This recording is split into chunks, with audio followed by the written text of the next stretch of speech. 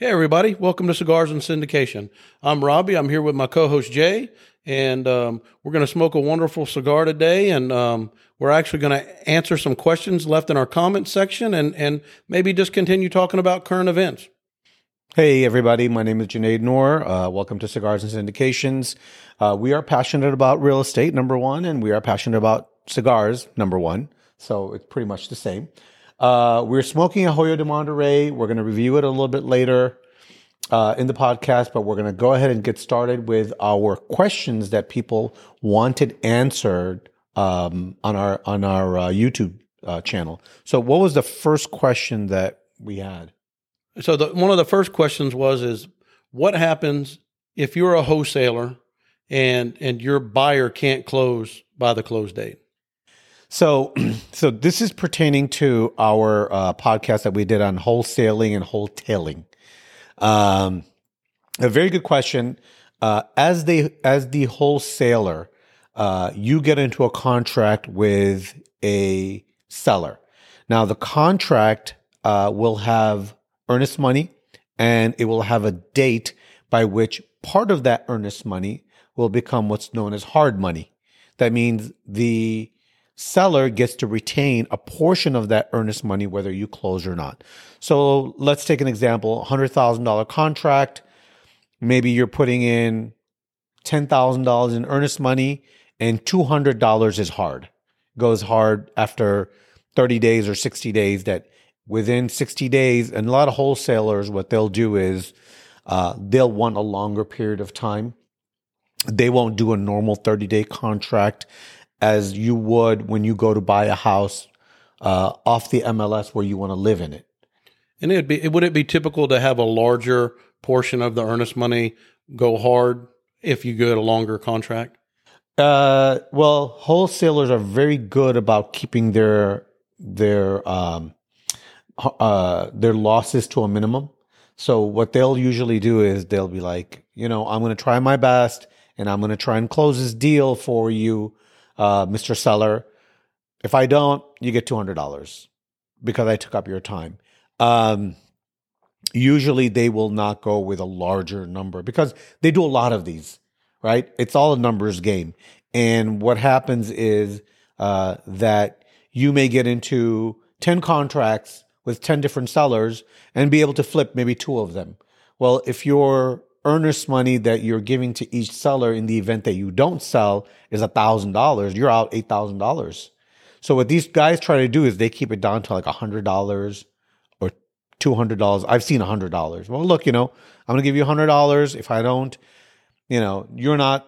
So basically what it is, it becomes a sales job on their part, right? You're not selling this house until you fix it up.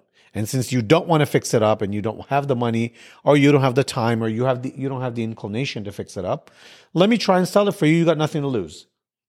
If I don't sell it, you get to keep $100. I walk away. If I do sell it, I buy it for cash. There won't be any appraisal. There won't be any inspection. And so that's the other portion of wholesalers, right? When the wholesaler flips it to the investor. So when I purchased properties from wholesalers, there's no appraisal. They're not going to wait for an appraisal. You got to close within a week, 10 days maximum. So the investor has to approach the wholesaler and the investor has to have cash. So the wholesaler really has a little bit of negotiating and not a lot of risk. As long as they understand what their risk is, it should be pretty clear in the contract. Correct. So the wholesaler is basically the middleman, right? He's the one who, or she's the one who knocks on doors, finds the deals, gets those under contract so that they're secure, and then turns around and just assigns the contract, right? And typically as the investor pays both sides of the closing costs. So we pay the sellers and the buyers because, and again, that's how it is. It's all part of the deal, right? We pay both sides of the closing costs. If we want an inspection, we can get an inspection. Typically, there are no inspections. You have to know enough to be able to go in as the investor and say, yep, these are the problems. I know them. I recognize them. I'm buying the house as is, where is, because the price I'm getting it for is an amazing price. Well, I think that clears that first comment up. We have another question, and it's in regards to when you do the wholesaling, do you do it under an LLC or personally? So normally you want to do it. So here is the caveat, right? If your strategy is to as a wholesaler, you will go ahead and do it under an LLC. You will not do it personally. As an investor, if your strategy is to hold the property and rent it out in order to get favorable interest rates in financing, you need to have it under your own name. You cannot have it under an LLC. Fannie Mae will not loan to an LLC as an investment property. They will only loan to an individual. But back to the wholesaling side, if I'm a wholesaler, I want to do all these properties under an LLC because the LLC protects the wholesaler from any lawsuits. It protects any of their other assets from any judgments. And, business is business. And at the end of the day, somebody gets upset. They want to sue you. If you wind up losing the lawsuit, then, the LLC is the one that gets thrown out the window, and your personal assets and your other LLCs survive. I mean, and ideally, as a wholesaler, you really don't want to be on any deeds or anything. You just kind of want to pass it through. Correct. You're not. So there are wholesalers who will do what's called a double close. And the reason they do double closes is because they don't want the end buyer to know what they're paying for the property. But wholesalers who are starting off will always do an assignment of a contract. So myself as the end buyer, I get to see the original contract, and I've signed an assignment of a contract with the wholesaler. So they're basically just passing through. Now,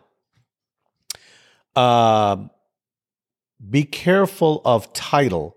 There are certain title companies and there are certain issues within titles where a title company will not do a double close.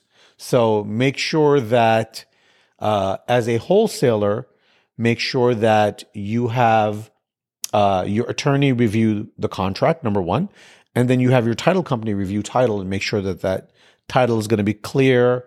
There are not going to be any issues. There are no deed restrictions. There are no issues from their lender to do a double close. So really, if you were just starting out, would you prefer to have everything go through an LLC and a different LLC for each individual property? Yes. If ideally you don't need separate LLCs if you're going to close one and then start another one, but that's never the reality. The reality is you may have, 8 or 10 different contracts or properties under contract, which you're trying to sell at the same time. And yes, ideally you want them in separate LLCs. So the commenter went a little further and he was wanting to know what were the tax implications and then what are some of the finance implications of the LLC versus doing it personally. So on an LLC, you don't really get a lot of tax benefits on the LLC side because for a wholesaler, you're not actually buying the property. It is an operational entity, right? So it is ordinary income. LLCs are really, really good to protect you from. They're very good to place property in. So if you are doing it where you're buying it and then you're going to sell it, so you're doing a double close, then yes, an LLC is good. You can't really depreciate the property because it's for resale, right? It's inventory for you. It's not an investment property. And again, talk to your own tax advisor because everybody's situation is different. The LLC is a good protection vehicle, but so would an S corporation be a good protection vehicle? A C corporation would be a good protection vehicle, as long as you're the wholesaler who all they're doing is flipping properties or flipping, not even properties, but flipping contracts. You don't get the benefits of depreciation, or at least, there are some CPAs who would disagree with me, But to me, that is not, you are not as a wholesaler investing in those properties. If you're flipping the contract, you're basically buying a right, an assignment of a contract. You're not really purchasing property. Well, that clears it up on the whole wholesaling side. What about the wholetailing side of finance? So the wholetailing is different, right? The wholetailing is a little bit of a hybrid where you get a property under contract, you do the renovations, and then you sell it directly to the end retailer, where you can make where there's the prospect of making a lot more money on the end. In that situation, I would want to put my property into an LLC, because now there's some liabilities, there's some risk here. I'm not just flipping a contract. I'm actually putting money in. I'm going to have renovations done to the property, and I'm selling it to the end buyer rather than another investor, because the other investor will do the same thing. And you're not looking for a typical mortgage here. You're as an LLC, you're going to go out, you're going to get a construction loan for the duration of the project. So I would not get a construction loan from a bank. What I would do is I would go and get a hard money loan from a hard money lender. And yes, the interest rates are high right now, but if the deal is good enough, you factor that in. And what you want to do is you get the property under contract, you do the renovations to it, you sell it to the end buyer, and you want to be able to get in and out of there within 90 days. And with 90 days, even if you're paying 12% interest, it's only 90 days worth of interest. Okay. And what's the biggest difference between a hard money lender and just going and getting a commercial loan from a bank? So a hard money lender will give you money based on the after repair value of the property. So let's say the property is, you're buying it for $100,000. And let's say if you do so many different renovations to it, let's say $25,000 worth of renovations, the property will be worth $200,000, and you have the comparables of other properties within that area that have sold, and you can prove that it can sell for $200,000. Well, the hard money lender will give you 80% of the $200,000, which is $160,000.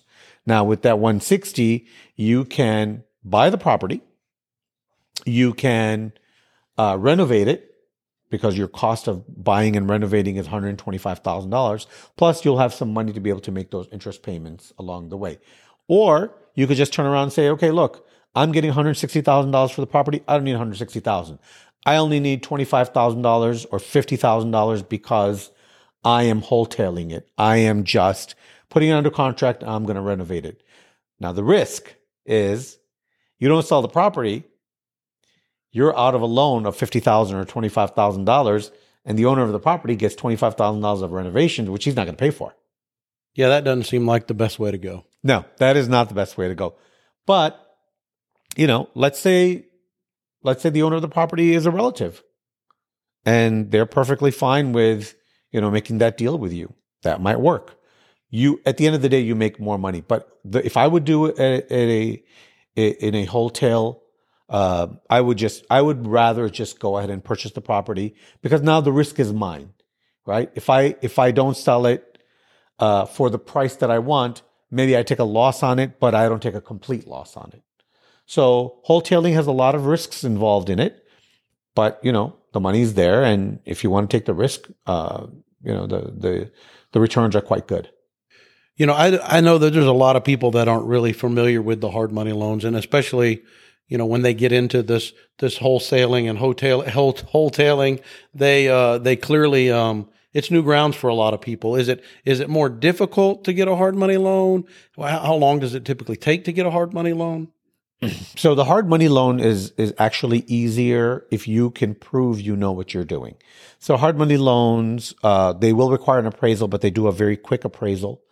And sometimes if you know the hard money lender, like the hard money lender that I use, I've proven myself to him over and over again. So he doesn't even do an appraisal with me. What he does is he'll be like, okay, show me your comps. He looks at the comps. Good to go.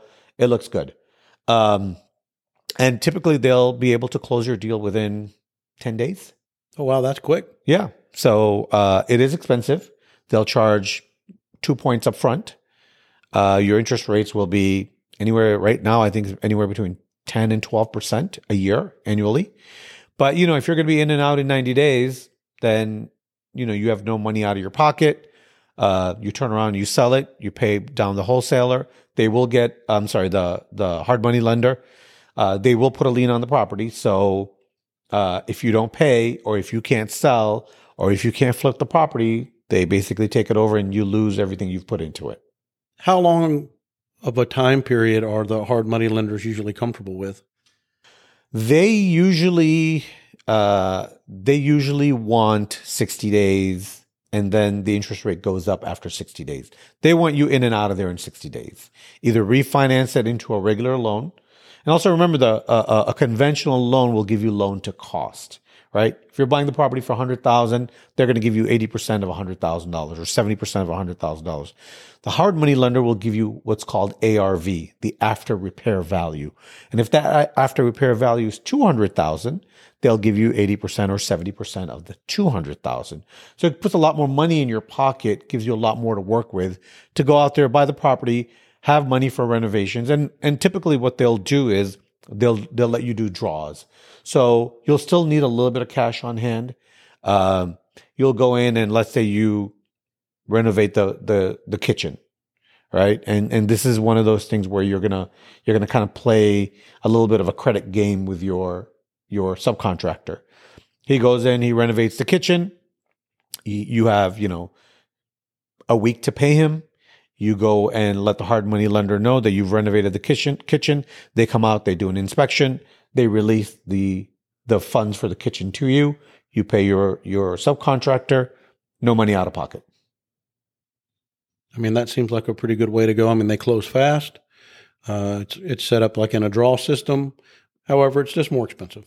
It is more expensive, and you know, the risk of you not knowing or not being able to close on the property afterwards, not being able to sell it, you lose the renovations, you lose your points, you lose all the interest you paid to date.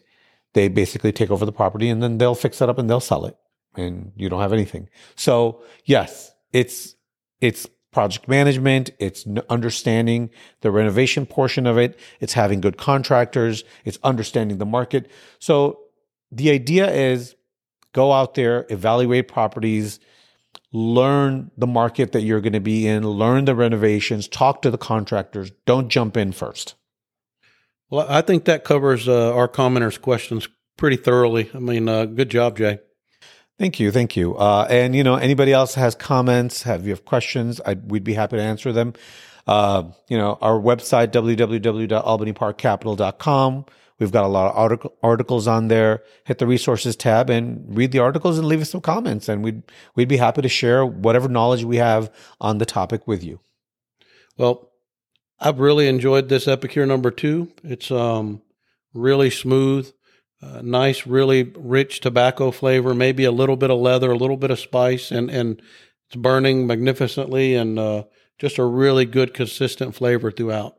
Yeah, this one is not one where the profile changes. It's basically the same profile throughout. And, you know, a lot of people do like that. They don't like the change in the profiles. But yeah, it's a good smoke. It's consistent throughout. And it's just a very strong tobacco flavor. So this is a Hoyo de Monterrey Epicure number 2. I would run out and buy one if you can find it. If you can find it, yes, I would recommend it highly. Well, thanks for joining us today, and we look forward to seeing you again. Have a good day.